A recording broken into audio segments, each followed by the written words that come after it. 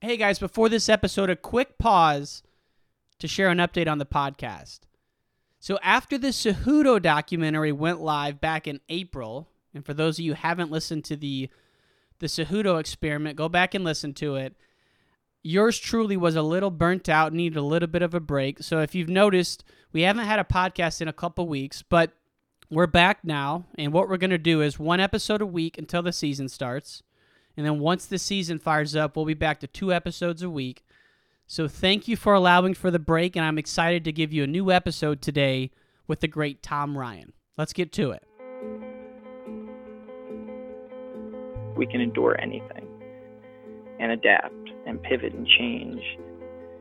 Wrestling gave us that ability. I would say nothing in life has impacted me more than the things wrestling has taught me in terms of self-reflection, resilience. Toughness. Some guys have it, some guys don't. Adversity, 100%. How to pick myself up and be a man after I failed. And everything that has shaped my life and where I'm at today would not be there without the values and basically the lessons I've learned through the sport of wrestling. For me, wrestling saved my life because it allowed me to focus and channel my energy. We're fortunate if you wrestled, because if you wrestled, natural talent helps, but it's 5% of the ingredient. It pales in comparison to heart and technique and effort. It humbled me, taught me humility. Nothing can humble you more than wrestling. I think it's the learning to adapt, right? You learn how to adapt, you learn how to solve problems. You know, if I look back at my time I spent wrestling, if it gave me one thing more than anything else, it's mental toughness. Ladies and gentlemen, welcome back to the Wrestling Changed My Life podcast. This is your host, Ryan Warner. Our guest today is the great Tom Ryan, Ohio State head coach, NCAA champion coach, was a multiple-time All-American for the University of Iowa.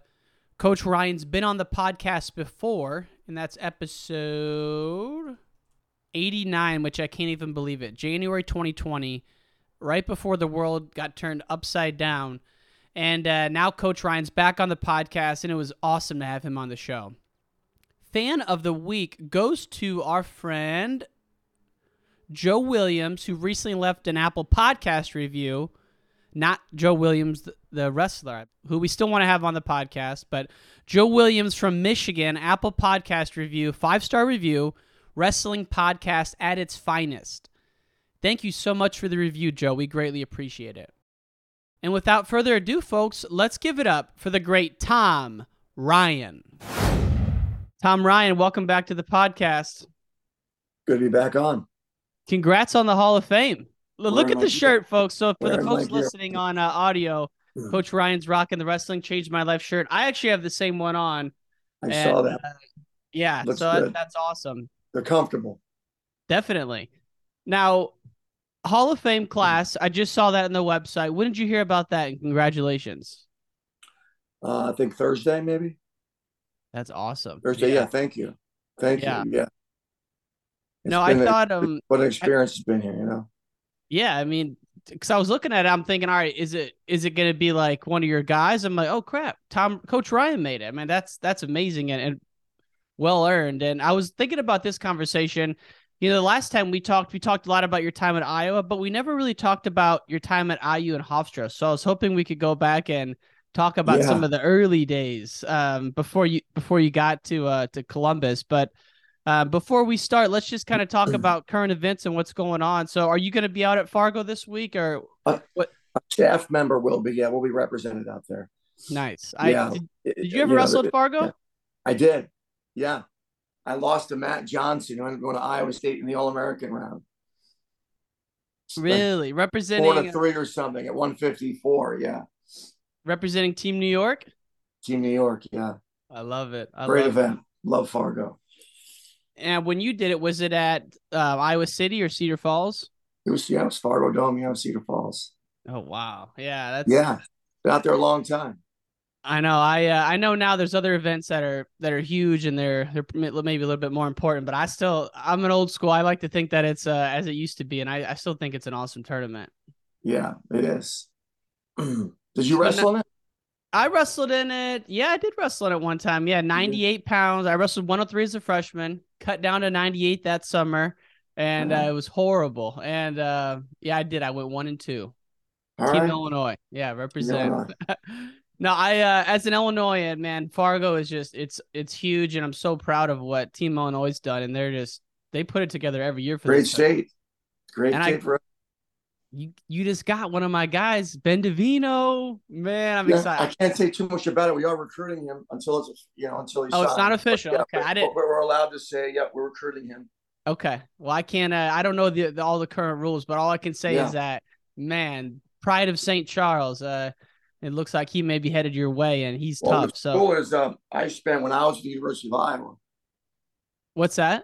When I was at the University of Iowa over Thanksgiving, I would go see my aunt and uncle, and they live in St. Charles, Illinois. Yeah, my aunt. Okay. So I would go there. I would bring some of the guys in the team, and we'd go have dinner, Thanksgiving dinner there. So I spent some time there. So it's ironic that that's where he lived. Ironic.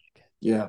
And your guy Buzakas, who is there, I mean, the class you put together 2 years ago, or maybe it's technically 1 year ago. I get a little confused with all the COVID stuff still, but just a bunch of hammers. And Buzakas was one of those guys along with Mendez. I mean, Mendez, I love Mendez. He's great. I was looking at his bracket. He had to win 3 tiebreakers at the NCAAs on the backside. I think one of them was a blood round and maybe 2 were to keep going. But dude, what an animal! Yeah, he's a competitor. Yeah, definitely. But Buzakas was part of that class, and he's representing Team USA right now as well. Is that right? Correct. Yeah, the U20s. He's getting ready for that. He redshirted this year. He'll be at 33, 133 this year, and we'll see what happens with Jesse. We move him up to 41, and we redshirts. We've got some options. But, and is Sammy coming back? Sammy's back. Yeah, we're not sure. I think Sammy will likely move up. So we're not sure quite yet, but we'll know the next week or so. Wow, what he wants to do. I was looking at an article today, like best Ohio State wrestlers of all time, and 4 of the 5 were under your tenure, and it was the only one who wasn't was Tommy Rollins, who was on this list. It was Snyder, Stieber, Nato, Miles Martin, and Rollins, not in that order. But I'm like, man, we're looking at a crop now though that could be some of the guys on that list in the next 5 to 10 years. If all goes well. Yeah, they're all committed guys. So as long as they stay healthy and continue to do what they've been doing, things look good for them. Yeah, they're a lot of fun to work with. They're good people. I bet. It's a lot of fun. And it's like you guys got 4th this year at the NCAAs, and I know the last 2 years, after the standard you set, Ohio State was in a little bit of a rebuild and not where you wanted to be. So I know there's no lonelier place for a winner like you than to not have your guys at the top. So to get a 4th this year had to be a really nice testament to some of the work you guys have been doing over the past couple of years. It felt good, partly because we had quite a few seniors. Romero going out the way he did with a 3rd place finish and really led us. Ethan Smith, Tate. Unfortunately, Malik, was hurt right before the Big Tens and didn't get to compete, but we had a good group of seniors that, quite frankly, hadn't earned a trophy. And they were kind of right on the backs of the guys you mentioned before them. So it was good to see them really step up and wrestle well. And obviously Jesse and Dylan D'Amelio were 2, really important pieces of us getting a trophy this year. And it's tough. It's competitive. Oh my God. To get, I mean, I don't know about other college sports, but college wrestling, that the teams that are in that top 4, there can't be but 20 over the past 40 years. Yeah, I'd like to see that number. There aren't many. I mean, obviously only 12 teams have ever won it, right? Right. So only 12 have won it. Top 4. I mean, it's like football, right? You look at the Final Four in football. Since they've started that, I think there's maybe 7 teams that have actually been in the event. So it's competitive. Yes, definitely. And I look back at your guys' great run. 2016, you won it. What was the year that the Penn State duel was crazy and the Penn State team race was down to like a razor? 2017? Well, in 2018 in Cleveland, if Miles wins, we win, right? The wild thing about that particular year, Penn State had 5 returning champions, and I thought we had a better team than them. Overall, I thought we were going to win.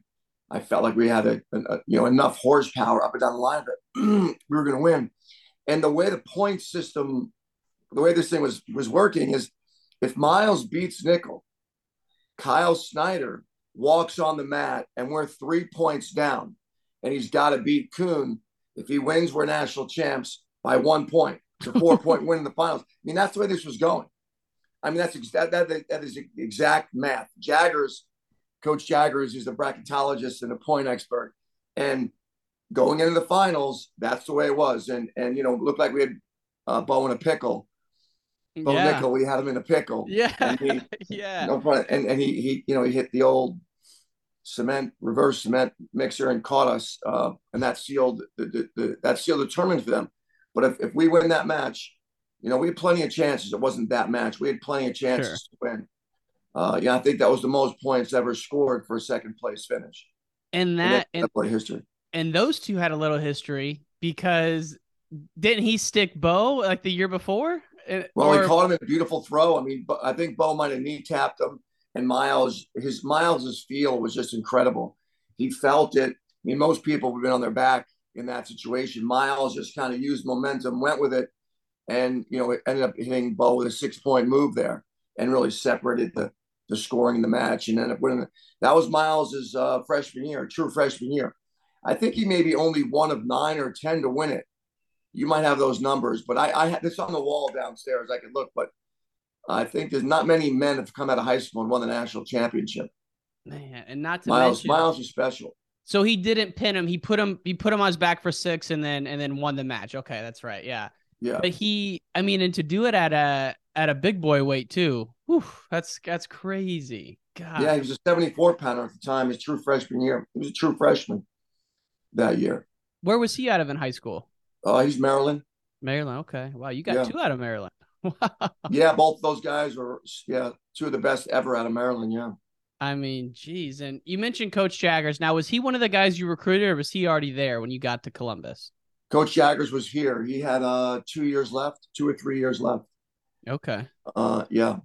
Was he doing the bleach blonde hair at that time, or was that only for the? Jaggers has always been cool. I mean, he's always been a trendsetter, man. Now he's big into the country music. Man, it's funny. My brother and I ended up going to the Big Tens at Rutgers with one of his coworkers who's an Ohio State group. So ever since then, I've been in this group text with all these Ohio State fans, and they always they're all Ohio guys, and they're like, dude, Jaggers was the coolest guy in high school, bleach blonde hair. Like everyone has stories about Jaggers as a high schooler. And, he's got a lot of friends. He's a good person, man. Oh, he's been in more weddings than I know people. I mean, this guy is he's got a lot of buddies. He's got he's got his coaching staff group chat. Then he's got this friend group chat and this friend group chat. Man. Yeah, Jay's a good guy. When you see people like that, I have like 3 friends total. So when you see people that have been in like 12 weddings, I'm like, I don't even get that. I'm amazed by it. Truly. Yeah. So who else was here when you got here? When I say got here, was it 05, 06? So 05, 05, 06. We had JD Bergman was a total stud. Oh yeah. Lance Palmer was an incoming freshman. Reese Humphrey. Humphrey had 2 or 3 years left. Okay. And then of course when I left Hofstra, Pasillo came with me, and that really helped. Helped us. We were second. I think we were 9th and then second. We had a lot of talent, hardworking guys. I didn't realize he came with you from Hofstra. Yeah, the only reason why Mike was released, and I don't know where the conversation will go today. Let's go. But yeah, so back in the day, you had to be released. If you're going to leave one school and go to another. Well, I did not want to decimate Hofstra when I left. I thought we could win the Nationals there the year I left. That's how good the team was. I felt we were loaded with talent up and down the lineup. I think they ended up 5th or 6th, but Pasillo left. The team was really, really, really loaded with hardworking guys. And Tim Shiflett took over the job and did a nice job with that group of guys. But Pasillo, the only reason why Pasillo got released, most of the Hofstra guys did not get released. And that's because the reason why Mike did is during the winter of Mike's freshman year, and he came here after his freshman year. During the winter, he came in. He said, "Look, I'm homesick. I want to go back home." And I brought him in to meet with the athletic director. Because of that conversation, because of Mike's open and honest approach, the athletic director knew that he wanted to leave before anybody knew I was going to leave.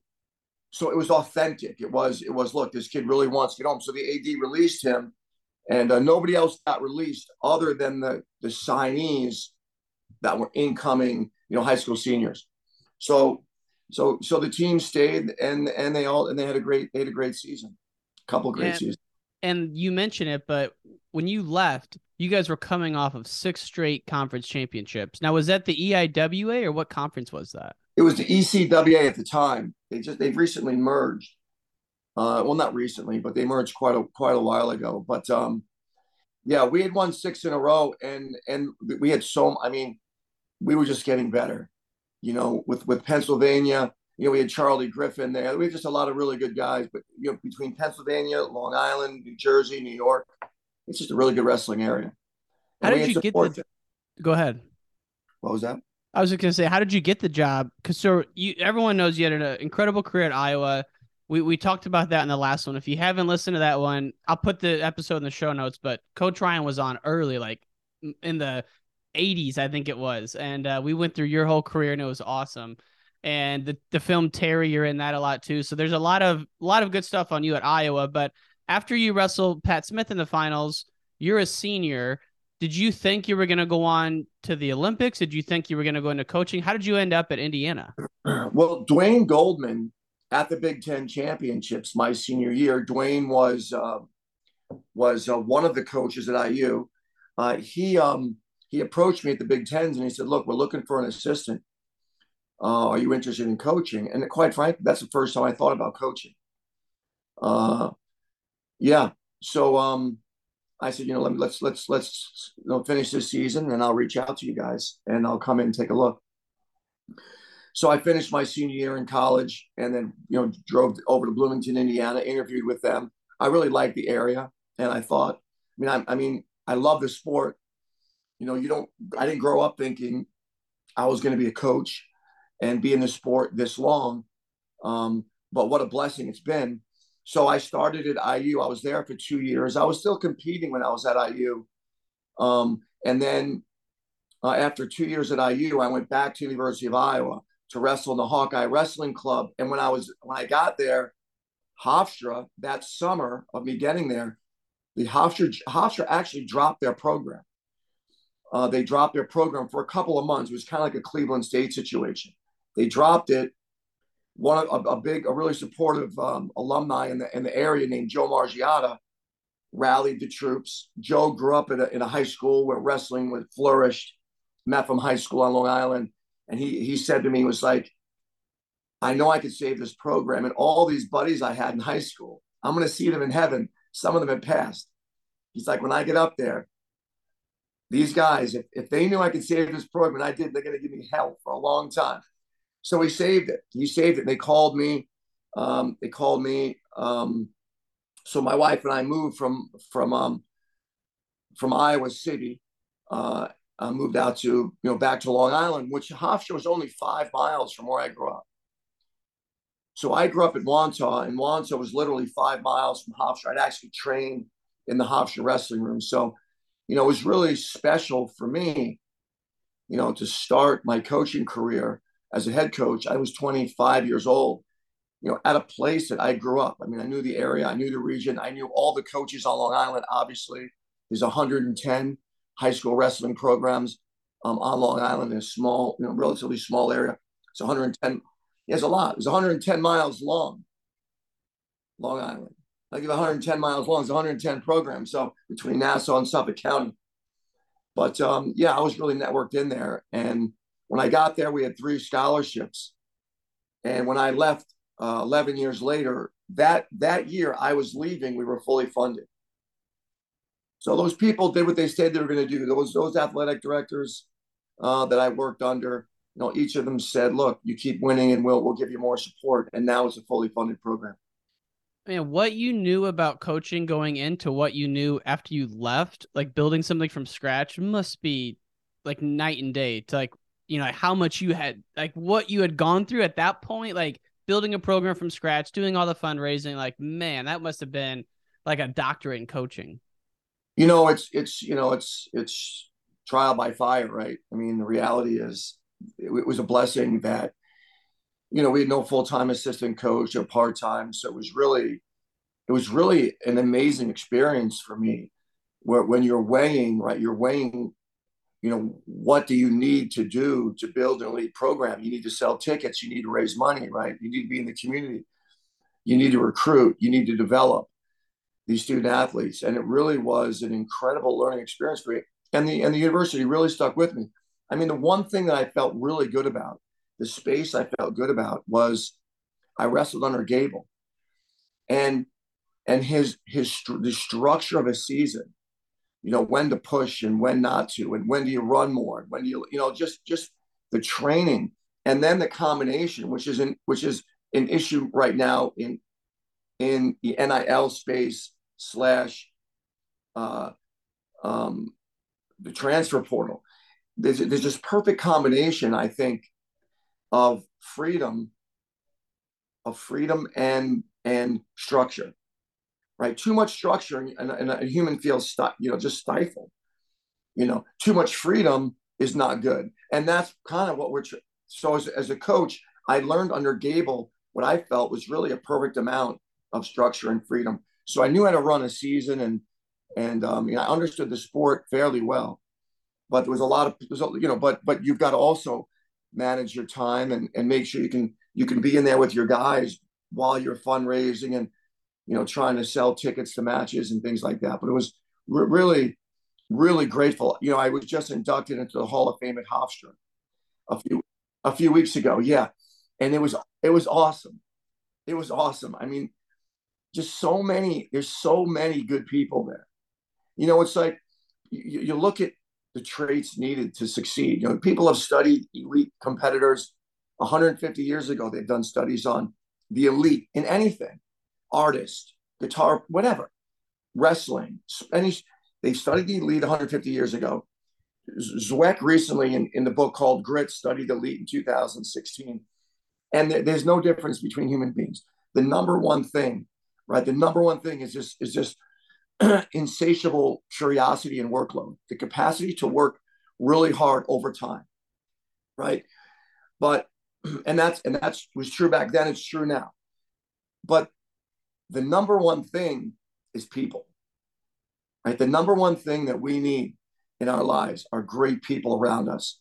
And I had that at Hofstra, just great people that from donors to even the staff there, the non-coaching staff that really loved the place and wanted to see the program flourish. So it was a great time. My wife and I flew out there and saw a bunch of old friends and that we stay in touch with, but it was really cool. And the fact that the whole thing kind of started with you moving back to Iowa City. So were you going back to get your degree or to actually make a run at 96? Well, to compete. I was going back to compete. I mean, I really liked coaching at IU. I met my wife at IU. But I felt like, I was missing. I mean, I wrestled at the Midlands, when I was at IU as a coach still. I wrestled a couple of events. So I was, really enjoying competing.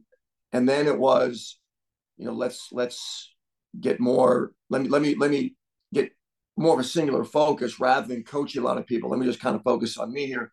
And my wife and I had 2 children, and we had a son in Iowa City. Jake was born in Iowa City. Yeah. And then it was like, I'm waiting on tables. And I was waiting on tables. No, you were. Yeah, I was waiting on tables. Yeah. And I was, the Hawkeye Wrestling Club. Gable was good to me. He was paying me, I think, $750 a month. But with a wife and 2 kids, $750 a month's a tough one. How did you pull $750? Jeez. Well, I was waiting on tables too. I was making another $100 a day waiting on tables. Oh. So I had graduated from the University of Iowa, as a coach at IU, and then went back. And I was, you do what you I mean, waiting on tables was just, my mother was a waitress. And I respect her as much as anybody in the world, right? Because she did what she needed to do to make sure there was food on the table. And the most important thing to her was her children, right? That's how she was. And if that's the most important thing, I wanted to wrestle. So it's, hey, anything you got to do to keep wrestling, you do, So, so I did that for a while. And then, but then the job opened up at Hofstra. And it was like, it's a Division I job. And I'm from the region, and they reached out to me, so I felt like I would get the job as long as I interviewed well, I would get the job. And Harry Royal, who was the AD at the time, hired me. The rest is history. We packed the truck, and we headed out from Iowa City. And was your wife an East Coaster? She's from Bloomington. I can imagine going to someone who's from the Midwest and saying we're moving to Long Island. Could be easy, could be a hard conversation, but it seemed like it was all good, and you guys moved out for it.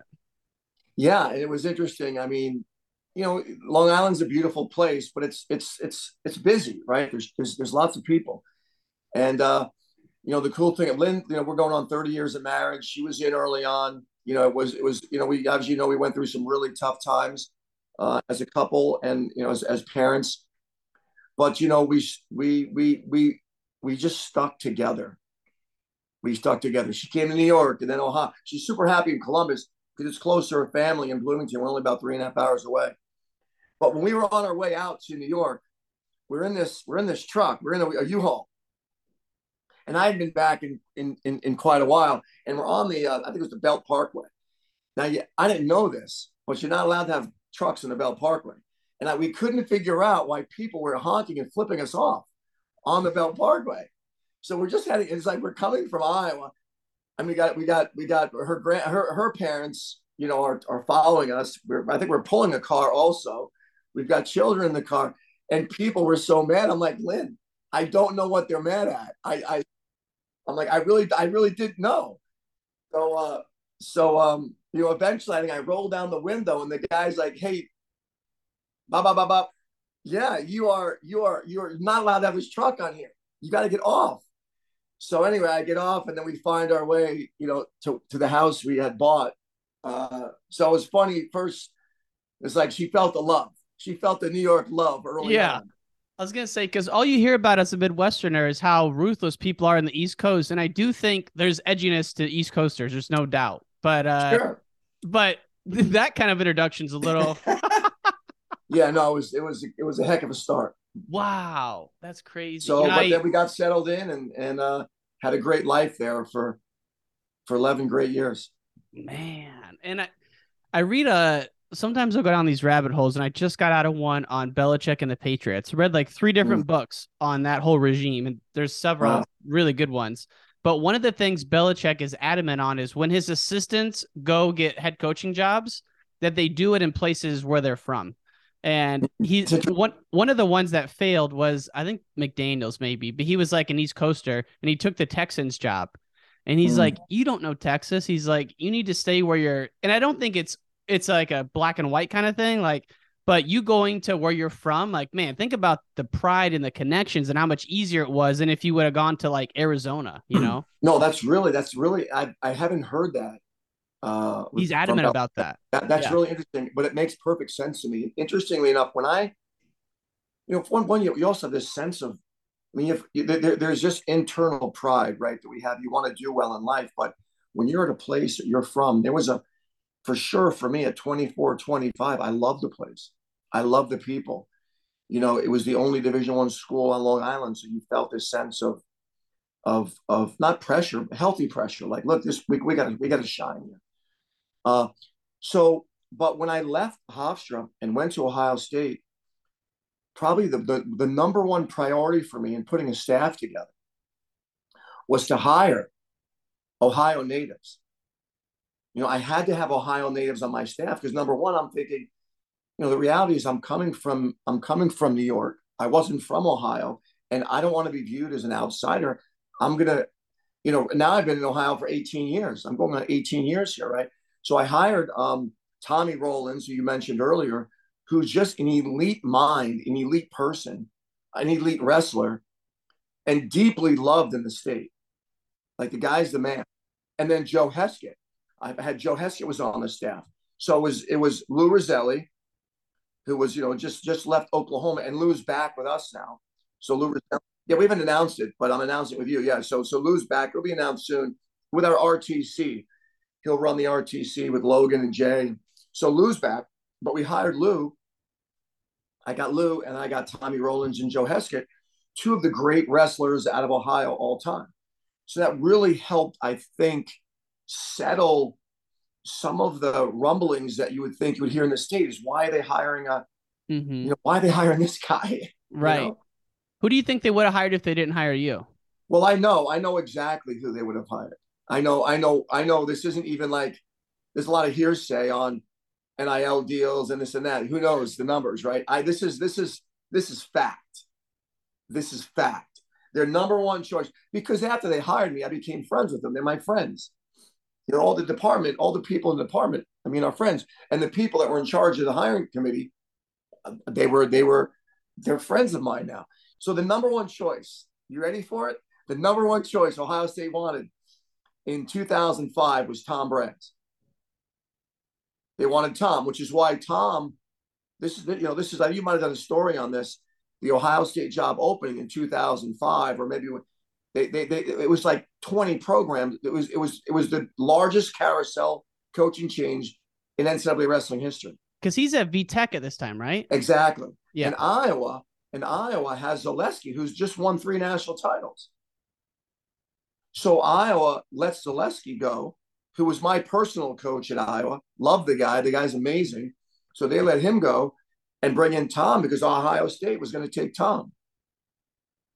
Well, when that happens, so the second guy they wanted, number 2, was I was number 5. No. Yeah, I was number 5. What? Which is fine. It's fine. It's crazy there were that many candidates, though. Yeah, no, there was so many. So it was Tom first, and then if you'll remember back at this, I don't know, how old were you in 2005? Were you? I graduated high school in 2007, so I was a sophomore. Yeah. So you probably wouldn't know that maybe you were just getting. So they wanted Cale Sanderson was 2. Now Cale was the assistant coach at Iowa State at the time. Bobby Douglas was the head coach. So Iowa State same year moves Bobby into the administration and moves Cale into the head coaching job at Iowa State. All within a matter of weeks, right? This was crazy. Weeks. Yeah. This was like it was the Virginia Tech opens up, obviously Iowa State opens up for a short period of time. And then their third choice was Rob Cole. So Rob was at Cornell. I was at Hofstra. And then their fourth, and then it's getting that like Zeke Jones was at UPenn.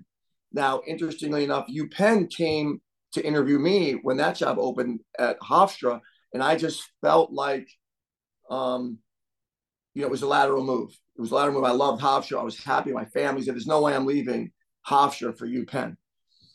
But Zeke took it, and in Zeke's contract, and you can confirm this with Zeke. There was a clause. There was a big buyout. There's a buyout in the UPenn clause, so he was out, and then it was a bunch of guys that they Terry Brands, I think Borelli, Jim Heffernan, that were interviewed here, but yeah, that's how it went. Wow. And so, how many ADs have you gone through? Is it the same one who hired you? At Ohio State, same one. Gene Smith was here, I think, a year or 2 before me. And interestingly, this is, Gene Smith, of the 12 programs that have won the NCAAs in wrestling, Gene's been the AD at 3 of them. Holy cow. Wow. Yeah, so Gene was the AD at Iowa State, Arizona State, and Ohio State. Whoa. So of the 12 won in history, he was at the helm from a leadership standpoint in 3 of them. Gene's the man. Gene's really good at what he does. Is he a wrestling person? Like he wrestle or no? He's a football player at Notre Dame. Okay. Wow. He'd be a great interview. So that's what I'm getting at here is he's a stud. Yeah, he's a stud. He loves the sport. He's got an amazing story. His life story. He was an African-American guy growing up in Chanel. Uh, he went to the same high school. Well, Jaggers went to the same high school he went to. That school has since closed down. But yeah, he was a football player, but loves the sport. Finds he's he's a Cleveland. He's a Northeast Ohio guy. So wrestling, one of the wrestling meccas. That 88 Nationals, that Arizona State team that won with Bobby Douglas, and their Gable's coming off of the Bill Kelly pin in Penrith, like that 88 Nationals, that is its own, to me, like its own gem. Like that's such a cool thing and I'm so glad Coach Douglas got one there because he was close at Iowa State a couple of times. Yeah, and having to beat Gable was not easy. That Iowa dynasty was rolling, and we're all facing that now with Penn State's. They're not an easy group to beat. So yeah, no doubt about it. I mean, it's you mentioned Northeast Cleveland guy, but did you ever? You may know this guy. I'm sure you do. But one of my favorite Ohioans who wrestled, who's not involved with wrestling anymore, Luke Fickle. Did you ever hook up with him when he was in Ohio? He's the best. Luke and I still text. Oh, Luke's the guy. Man. I mean, I had Luke talk to my team, and I mean, obviously, he was one of the great heavyweights out of high school all time. Talk about it's Fargo week, right? He won 3 Fargo titles and didn't go once his last year. And it's like, I love when people when they say that, like they actually were legit. It's not just looking back with like a nice lens. Like he actually like undefeated pinning people. Like he was legit. Luke Fickle was an absolute killer. Luke Fickle was so good. I mean, look, Luke Fickle started every single football game as a player, every game as a lineman. And he was, I think he wrestled at Ohio State. I mean, he wrestled here. I think his first match was against Kerry McCoy. It was Kerry McCoy. Yeah. It was, right? Yeah. I mean, they put him out there. Coach Hellickson put him out there. He probably just came off the football field. And he put him out there against McCoy. But he was incredible athlete. He's really, when you talk to Luke and he'd be a great interview as well. He's been on. Yeah, I have had him. Okay, I haven't heard that. I got to go back and listen to that. I didn't know you had him on. It was a while ago. But I badgered him for a good 6 months. And these guys, I mean, you know how busy it is. And then he came on and it was like, we had 30. He stayed for an hour 10. I felt like it was just great. And it was just talking wrestling, man. I like, I like the wrestling, but I also like the leadership, the how you do your 12-month plan, like all that stuff. Because, when you're manning a football team, that's another level of organizing. So I was into all that kind of stuff, and I can't wait to see what he does at Wisconsin. I mean, in Chicago, there's so many, it's a Big Ten melting pot, and I got friends at Ohio State, Michigan, but the Badger people are going crazy right now. Yeah, he's a great pickup. He's a great pickup for them. And he's a wrestler at heart. I mean, he really is. He loves the sport. I mean, his foundational sense of workload and suffering through the sport of wrestling, right? He tells a story about he's driving his kids home and they're like, they lost a game or something. And he's like, why did you lose? And they start talking about this player, that player. And he like pulls the car over. He's like, this is why you boys need to be into wrestling. There's no blame. Like he's hardcore with it. So we got to keep him in the wrestling world as much as we can. Like, cause he does love it. He really does. Yeah, he does. Wow. Yeah. So, man, I think about all the great Ohio wrestlers. It's like, I mean, obviously Ohio, PA, Jersey, Illinois, like, and you're in the thick of it. So now when you go to the Ohio State tournament, do you feel like that's your state tournament, or is the New York State tournament always going to be your home tournament? Ohio. I mean, Ohio is, and I think, for us to contend for national titles, we've got to absolutely keep the best home. I mean, it's the number one priority for us, right? And that's just a non-negotiable for us, right? The best kids in Ohio need to stay here. So, I mean, there's really good ones coming out right now. Really? Yeah, coming up. There's some superstars I can't mention, but I mean, everybody knows who they are. We got to keep these guys home. So the key thing that I've seen is if you're in a state where they have these academies, like when I was coming up, Overtime was the place to be. Now there's Izzy Style, there's Seabolt, there's Pinnacle, there's Askren. Like, does Ohio have a couple of those? I'm not as plugged into that you've seen, but do they have, like, Steve as an academy, or? He stopped when we hired him full time, but I mean, there's some really high level wrestling regions. I mean, obviously you've got I mean, just St. Edwards is putting out a ton of talent. There's regions, You got the club up there that what's his face runs up there, up in Northeast Ohio. It's called Patty Gallagher came through it. I'm drawing a blank. Yeah. Yeah. But Dude, there's some so much clubs, good wrestling in Ohio. but in Ohio, in general, there's just a lot of good. There's just a lot of good programs, a lot of good regions. So I don't know if there's one that it's like, Strip Matters Place, Young Guns, the Seabold Club. I don't think there's one, but Pursuit's doing a good job locally, in this region. So. And Coach, yeah.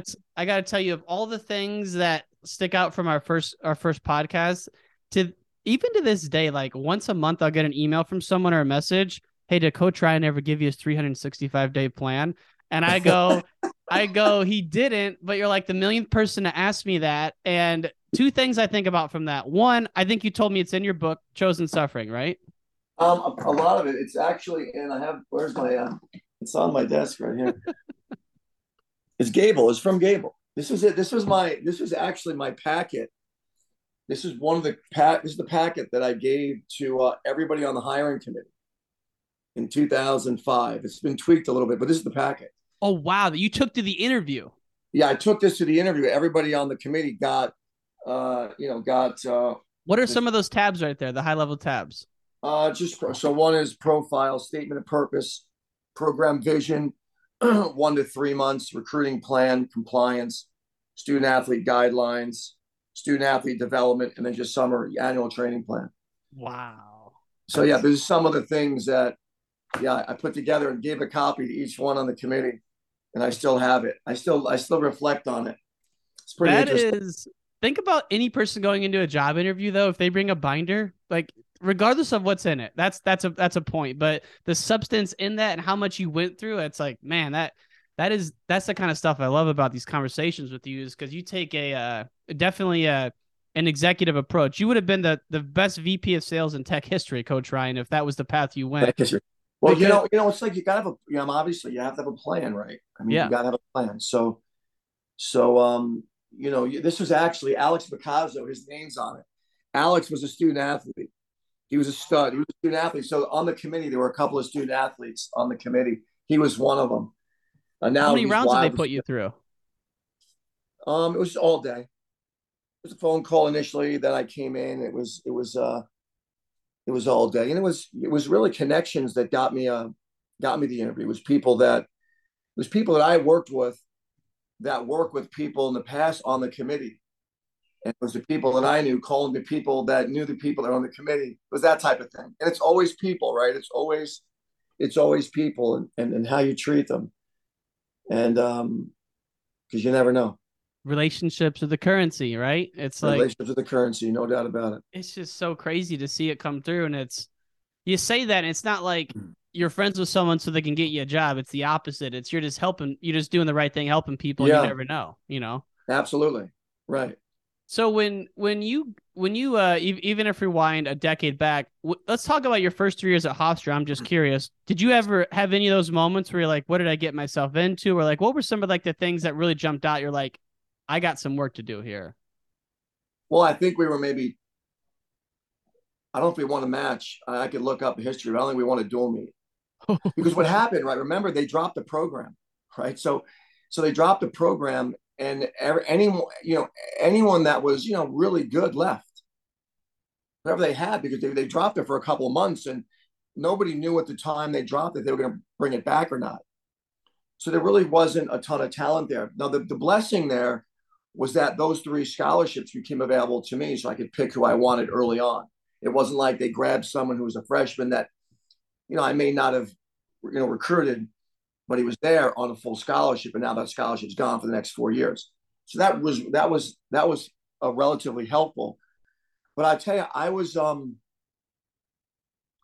don't want to use the word train wreck, but I wasn't like you're so.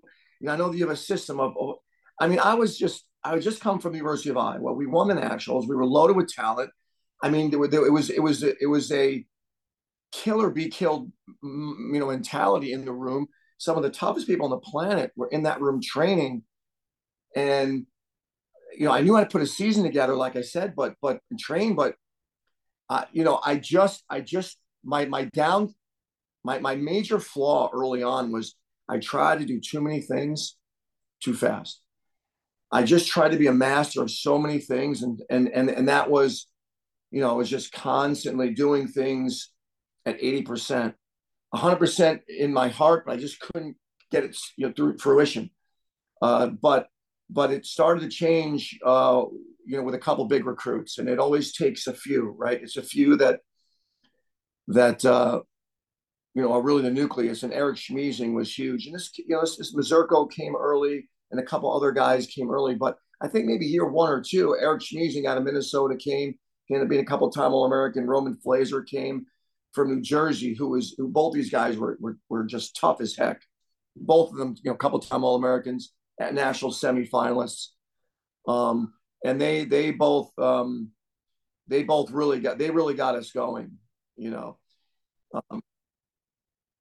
Oh yeah, Jersey boy from Kittatinny. Roman was a Jersey boy, and then Eric was a Minnesota kid just outside the city limits, St. Cloud, Minnesota, a couple times state champ. I watched him wrestle. He was like 100 and maybe like 119 pounder or something, and then he grew into a 49 pounder. He got really physical, but he was tough. He just kept moving forward. So we got it going with just a couple people, and then more came, and before you know it, we were really competitive. Yeah. Well, it's cool that when you left, you had a very conscious thought to not decimate the program, which is, I didn't even think about that. And I would just think that when you left, you're like, let's get everyone and take them with us to Columbus. But that was a different kind of time, I guess. I think that if we would have taken everyone with us, we probably would have won the nationals in 8 and 9. We had some really tough guys that could have filled some holes, but it really was important to me. I love the place, and I think the conversation with the guys was simply, look, you guys have something special here. I was going through, obviously too, we were going through, was probably the lowest time of my life. I was in a very bad place when I got the Ohio State job. On the surface, they couldn't see that. I hid it very well. But we had just lost our son. February 16, 2004, we're going just over a year, just a year earlier, when I got the job. So, February 16, 2004, in the following year, that June, I'm interviewing at Ohio State, and my house was a train wreck. It was just, my marriage was, things just weren't good. Obviously, again, I didn't portray that in the interview, and every day wasn't bad, but it was just hard. Life was really hard. This is my naivete, but so you're talking a year and a half almost later, and it's still rock bottom almost. Oh yeah. Oh wow. Yeah. Oh yeah. So we're and then to uproot a family and move is that's another challenge. Yeah, it was that was a challenge, and it was I think that was a blessing. Listen, God's in the middle of this. There's no question about that. God is absolutely in the middle of everything that's happened in my life. Mm-hmm. Right? You can now I can reflect. I just finished an amazing book called The Language of God by Francis Collins, who is the man that uncovered the Human Genome Project. He was the head of the human. This guy is one of the great minds to ever walk on the planet. He's a genius. He's a savant. Genius. Understands science and human beings as well as anybody ever has. And the book takes him through his journey of atheism to what he believes now, and what he's learned about the human body and science and evolution. That's fascinating. Yeah, it's a fascinating book. The guy. You posted on your social media on Instagram. Is that the one you just posted? I did. Yeah. Francis Collins. Yeah, the head of the Human Genome Project. Looked interesting. Yeah. Yeah, it's a wild read when he talks about what he did and how hard it was, and the minds behind what he did. But there's still this element that you can't explain. Right? There are things you just can't explain, and you explain them with God. So we were just not in a good place. It was we're a year out. And anyone listening that's lost a child, a year is the first year is a there's no words that you can explain to put year one. I mean, it's an explosion that's devastated everything in your life. And you're trying to decide first patching your own life and then the lives of your children, your wife, and other people. And you're just not thinking clearly. And I wasn't. But yeah, so then and then I left and came here, and it was really important to keep the team together, which is where this where we got in this time, just keeping the team together. I want to just I appreciate I know this is a very sensitive subject for you, but if there is anyone listening who's going through rock bottom right now, how did you come out of it? Yeah, people. Yeah. So I said the first thing is when you're really low, we make emotional decisions, right? So we never make So one thing is just knowing that I'm at a low and to not make emotional decisions on things, and surround yourself, right? When you're in rock, listen. When someone said to me, "It'll get better," quite frankly, I didn't know. Like, I can reflect back on that time and think, I don't know if life will ever get better. That's how much pain there was, the way he died, and just losing something you love so much that you have no control over. So in saving him. So the first thing is obviously no major decisions. Surround yourself with people that deeply love you. I had that. I had people that quite frankly, at the time we lost Teague, I didn't know that well, but they actually had a strong faith. This guy named Greg Truns was a wrestler, also owned a successful business that I would take my team to now and then. But we really got to know each other. He lost a child to brain cancer, so he had walked through it. So the other thing is I only wanted to speak with people that had lost children. So I wanted to be around people that experienced what I experienced. So there's something called there's an organization that deals with grieving parents. It's called I can't remember the name of it, which is pathetic. But I went once or twice, and I realized there were people there that had lost children 20 years ago and they hadn't moved on, and it scared me. They were still in this place of like disbelief.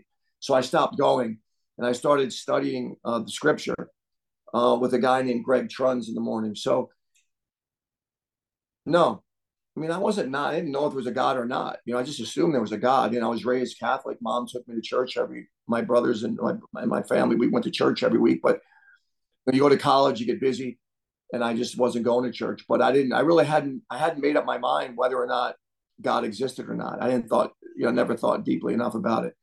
But I started to, and that became the single most important focus of my life. Is there a God, or is it just life? You come and go, and you impact those, and you leave. So that became without question the single.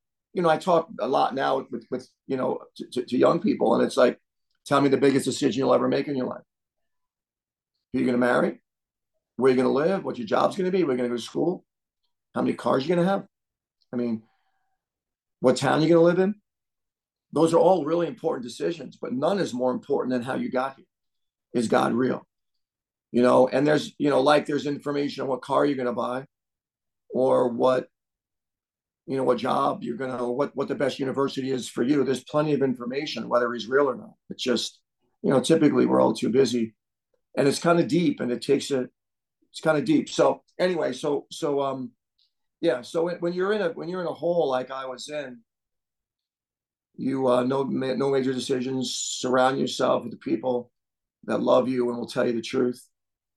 And no major, I think the big thing is no major decisions, and know that it will get better. I know people told me it would get better, but it won't get better. Listen, I could have turned to alcohol, and it wouldn't have gotten better. I mean, there are things that won't make it better. So things that numb us. Yeah.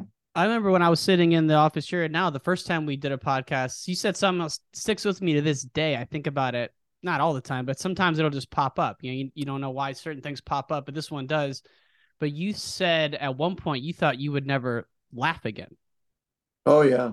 Like, that just, to me, it's like, man, if you ever think you're having a it's all context, right? But it's like that's what we're talking about here. So I appreciate you sharing that, because I think you never know who's listening, who's going through it. I mean, like you said, the people at Ohio State, they see you're coming in with your binder, you're excited, you're rah rah, but deep down you're going through some hell, and there's a lot of people out there who you don't even know what they're going through. So the only reason I bring it up is because I think it can definitely help people to hear that kind of thing.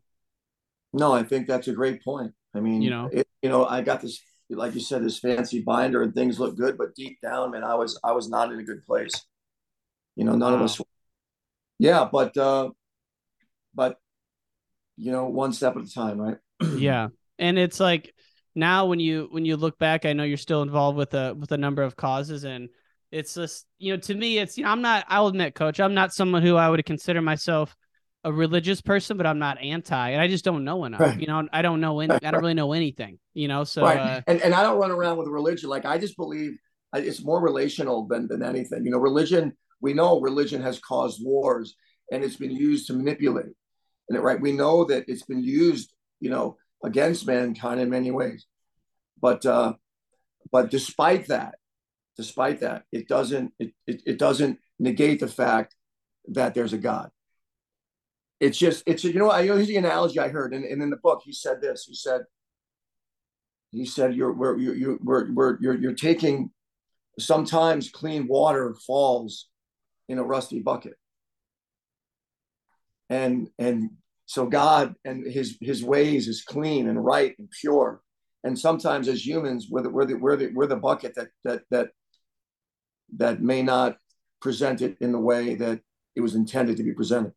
Well, I'll tell you now, this crop of wrestlers now over the last decade, these people are like, a lot of them are very religious. They're all doing the right thing. It just seems like you look back at the 80s and nothing, I love these guys. You look at Royce Alger, Randy Lewis, like these guys are freaking maniacs. Yeah. And maybe they were religious. I don't know. But, these aren't the guys you want your daughter marrying. These guys now, though, these guys are like straight edge, by the book. Doesn't matter if they're at your program, any of these, even like the Iowa guys now, where they're all very like good kids. It's like there's been a big shift in the successful wrestlers, kind of what their personality and their characters like in the last 10, 15 years, maybe 20 years. Yeah, I mean, a lot of the examples. You look at a guy like Kyle Snyder. Kyle will say that he went to the training center. He left, and he's obviously, this guy's raised in a great family. His mom and dad are great people. I mean, his one brother is in the military with West Point grad. The other brother wrestled for me. And the sister is just a rock star. This is a great home. But when you go out to the training center and guys are studying the Word of God, it's like, and they're guys that you want to emulate. There are guys that there's the power of example. And what you're exposed to, quite frankly, right, will be reflected in the way you live your life. So there's a lot of that. There's a lot of really good guys that. None of them are perfect, but a lot of really good guys sharing the word, which is good, which is really good. Yeah, no, and it's just it's an interesting time right now for our sport. A lot of things make me excited, a lot of things make me nervous. The new rule changes are a little crazy to me. The NIL in theory is good. The portal's a little crazy. There's a lot of, and we won't go into all of it, but we'll just wind down. I'm just curious your thoughts on kind of the state of things across those three buckets: the rules, the portal, the NIL. Are you hopeful? Or you think we need to make some changes? Where are you at on that? Well, we'll see how the rules play out. They would change, so let's see how it works out in matches. I think tripling, if we tripled, so the takedown is now 3 times as much as the escape. I mean, which is a concern, but let's see how it goes. I like less subjectivity. So I don't like giving officials. They're great men. They're the heroes of the sport. They don't get paid much, and we love officials. There's a lot on them. Rules have changed a lot. There's a lot. It's hard for the human brain to make the decisions they've got to make when you don't do it that much. Yeah. There's just no way to catch it all. So don't get me started on this caution and one thing in freestyle that they're going crazy on this year. It's crazy. Just crazy. It's illogical. They're going so far on the other end of it. And to your point, refs are in Illinois, refs are in shortage. So we need these people. But continue. Sorry. Yeah. We got to simplify it for them. And we want a sport. You just don't give points away. particularly in a sport that, if you look at the national semifinals and finals, quite often the matches are won by a point or two, and we're giving them away. So that's a concern, right? That's a concern. So the other concern is there's no focus on the team side of it. There's no focus on team scoring, how to make a dual meet more interesting. We may never be mainstream, but we can create it. It's not only the dual meet, it's the lead up. It's the lead up to the championship. It's putting a structure in place that is actually something you follow as the season goes on. So those are issues for me. And then, sometimes rules change, and I was in support of some things that changed. I was like, yeah, we should do this. And then there's these unintended consequences that you just don't realize. When I said I support this, I actually thought it was the best thing. For example, I'll go into the transfer portal, right? I'll talk about this briefly. If a coach can leave, a kid should be able to leave. That's really the way I saw it until I'm seeing what's happening now. I really felt it. Well, why should a student athlete, not a kid, they should be able to, if a coach can leave when he wants, so should a student athlete, if it's best for him to leave. Well, the problem is now, that was my opinion at one time. That's not my opinion anymore. When I left Syracuse, and people have said, well, Tom Ryan's against this and against that, like I'm some hypocrite. Like when you left, I did leave. And I got no money to go to Iowa. I was not recruited there. There was no poaching. There was no internet with someone saying, hey, Tom, we really thought you looked good at nationals, from someone on the team that wanted me. There was no money offered. There was nothing. Right? But what happened is now I transfer from Syracuse to Iowa. They tried to wrestle me. Gable tried to wrestle me at 158. I had just beaten Pat Smith at Christmas. Mark Ryland was injured, and he wanted to insert me in the lineup. And he couldn't, because I was not released. There was a punishment. You left Syracuse, and I hurt Syracuse when I left. I didn't mean to hurt them, but I hurt them. They needed the weight, and I left the weight. And I went. So there was a 1 year penalty. Now, here was the good news for me. I had a red shirt, so I could use it. If I didn't have a red shirt, I would not have been able to wrestle that year. And that's the way it goes. So right now, with the way the NIL space is, and listen, teams are poaching, and well, how can you prove it? You can't prove it. You cannot prove it. But it's happening. People are happening. So then, why are you making allegations that you can't prove? Because there are things that you can't prove that are true. Mm-hmm. Right? It's common. It's Occam's razor. I need a 133 pounder. My team stinks at 133. I have nobody there. I need the weight. The best kid in the country comes to my school that year. Right? Well, how did he get there?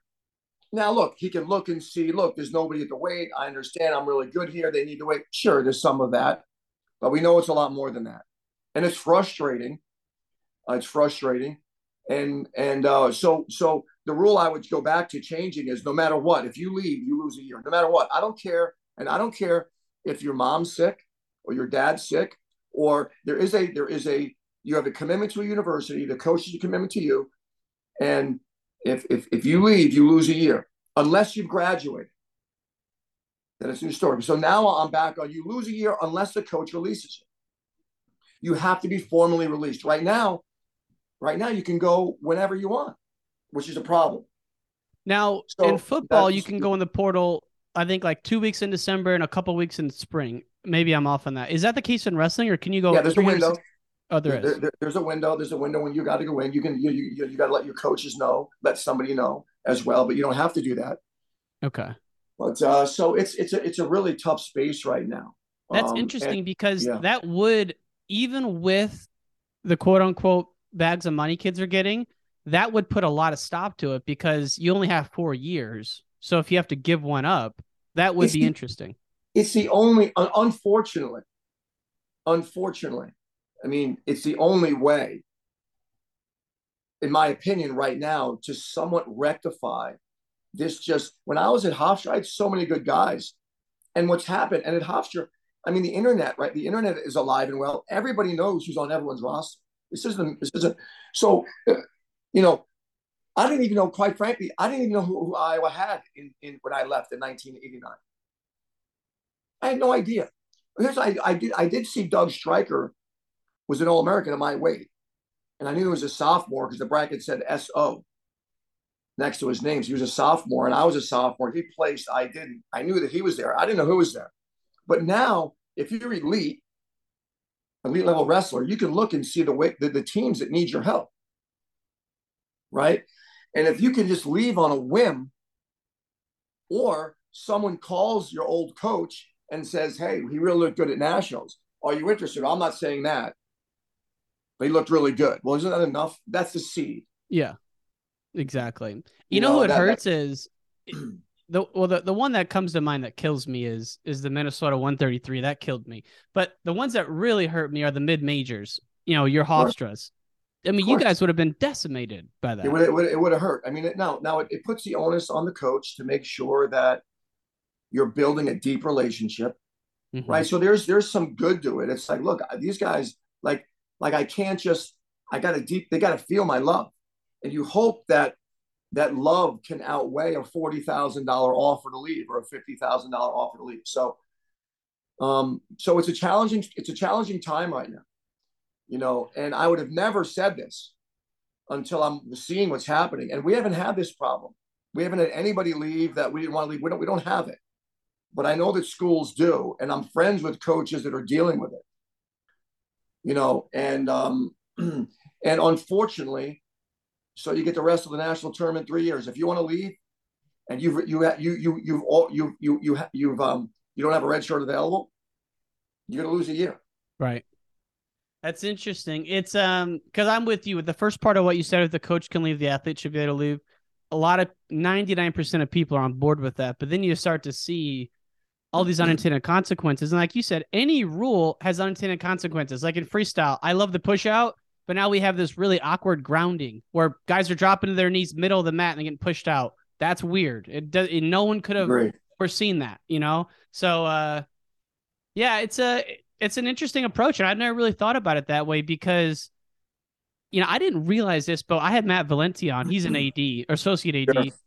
I didn't realize how nervous all these ADs are about the NCAA even being around 10 years from now. Like it's you know, we think wrestling, maybe not being around, but these people are, you know, he mentioned to me, like, there's a lot of uncertainty right now at the NCAA level. Yeah, I mean, it's chaos. It's crazy, right? It's absolute chaos. Yeah. Wow. Well, I really go ahead, Coach. Yeah. No. So I'd say I really appreciate you sharing that, and I was legitimately interested to hear your thoughts because I know you've talked about this before. So it's yeah, I think it'll be interesting to play out. The one thing I don't like I don't not like it, but moving the takedown from 2 to 3. Like that hurts me a little bit because like moving the touchdown from 7 to 9, yeah, the points are going to go up in the game, but it doesn't mean the scoring sequences have gone up. You know? No, it's a concern. It's a concern. A real concern. The 3-point takedown. Some people think it's great. It's a concern. I mean, now you're you know, to me, an aggressive-minded person. I've said this on a couple of other interviews, but no rule has ever changed the desire that I had to score points. No, like there's certain things in life you don't rule into existence. Right. You know, and aggression, in my opinion, isn't one of them. I mean, it's funny you say that. I'm in software sales. Every quarter they roll out like a new thing. Like, hey, we're really trying to push product B. So if you sell more product B, we'll give you 3x commish. And yeah, guys will take advantage of it. But if I'm in the heart of a deal, I'm going with product A instead of B. And it's like, so there's always people trying to make, you know, creating rules or incentives to gamify human actions. And it's like when it gets down to the crunch time, it's going to go out the window, you know. So right. And at what expense? I mean, now you're giving them three. You know, a passive-minded person or someone is not really an attacker. Now they're thinking, "Whoa, I'm going to be down by 2 if I get taken down. Let me be more careful." Right. You know, with the aggressive, you know. So it's like, you know, the question is it does it warrant being 3 times as much as the escape? Right, like you said with football. And I don't know. We'll see. Coach, let's wind down with 3 quick ones. Would you add a push-out point to college wrestling? A step-out point? Would I add a step-out point to college wrestling? No. You're shaking your head no. Okay, fair enough. Would you keep the riding time point? Yes. Okay. last one, unrelated. What's the best book or YouTube video you've read lately? Maybe it's the book you just mentioned, but you're always about leadership. You're digging in. Yeah. I mean, I really enjoyed Francis Collins. I just finished that book, The Language of God. That was really good. Yeah. I mentioned YouTube because I don't know when Flo did this. Flo followed you guys around when Logan was a senior. And one of the scenes is you're in your kitchen and you're watching America's Got Talent. And you just like watching performers. And I feel the same way. Like you see someone figure skating and they're the best. You take something out of it, even if it's just something like that, you know? So I didn't know if you've been watching. No, it's still Instagram. No, Instagram. I like Instagram because you get these short clips of Simon Cowell, with Oh, yeah. The little kid, Simon the Sinek? 2-year-old that sits at the piano, and all of a sudden he just starts playing this ridiculous song. Like, yeah, the human spirit is always good. Absolutely. Coach Ryan, thanks so much for coming on today. It's been a lot of fun. I really appreciate it. Yeah, good to be with you. Thanks for listening to this episode of Wrestling Changed My Life. If you enjoy this show, we want to hear from you. So leave us a review on Apple Podcast and subscribe to the show. We'll see you next time on Wrestling Changed My Life. Peace!